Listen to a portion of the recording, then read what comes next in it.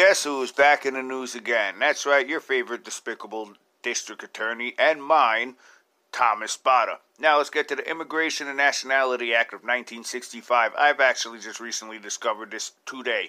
Thomas Spada was actually fingered in the abuse of 27 Filipino workers that actually came over here in 1965.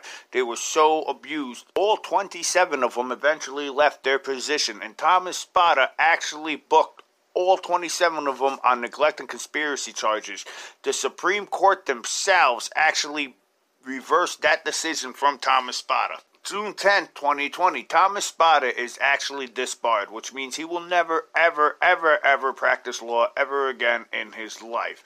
Thomas Spada, after 15 years in office. That's the problem right there. 15 years in office. You read that again? The problem with that is you're only allowed to serve up to 12 years in office. And it actually says right here and there, no person should serve as district attorney for more than 12 consecutive years. But somehow Thomas Spada managed to pull some strings and serve for 15 years. Thomas Spada bill. Anybody heard of that? Yes, there's a Thomas Spada bill, which actually states that from now on, any official officer or district attorney, whomever, is going to get paid by the government or the state, not actually the person who is actually being sued at the time. They don't have to front the bill. And check this out. There's actually been...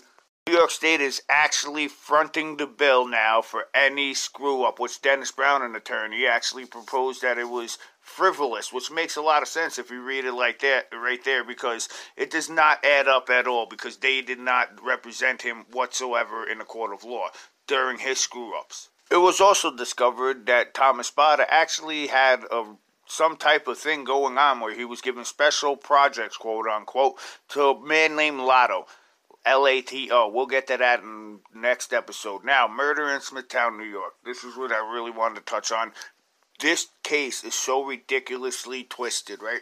Check this out. Most, if not all, of the verdicts actually went to a mistrial for all 4 teenagers, which meant that they actually did not know whether they were guilty or not guilty. I'll go one step further. One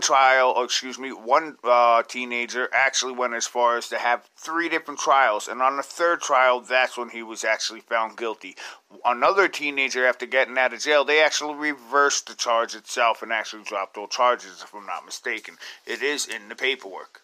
James Burke, the 14-year-old key witness, swears up and down that everybody else was drinking, he did not. However, on a different testimony, somebody else said that all of them were actually drinking, including James Burke. Speaking of Burke, there's a Robert Burke who police originally were investigating, which that did not come up in trial of any of the 4 teenagers at all.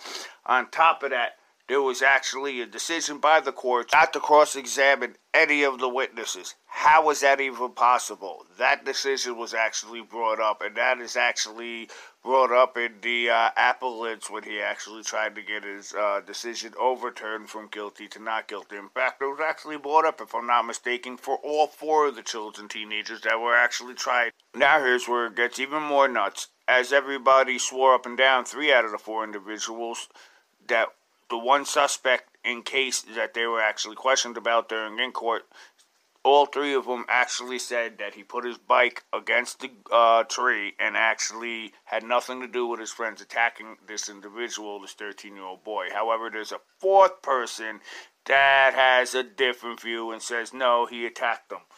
My question is, why is this case so all over the place? I'm going to let you know in the next episode. Thank you for watching. Please tune in for the next episode of Suffolk County Corruption Facility. There is more, much more.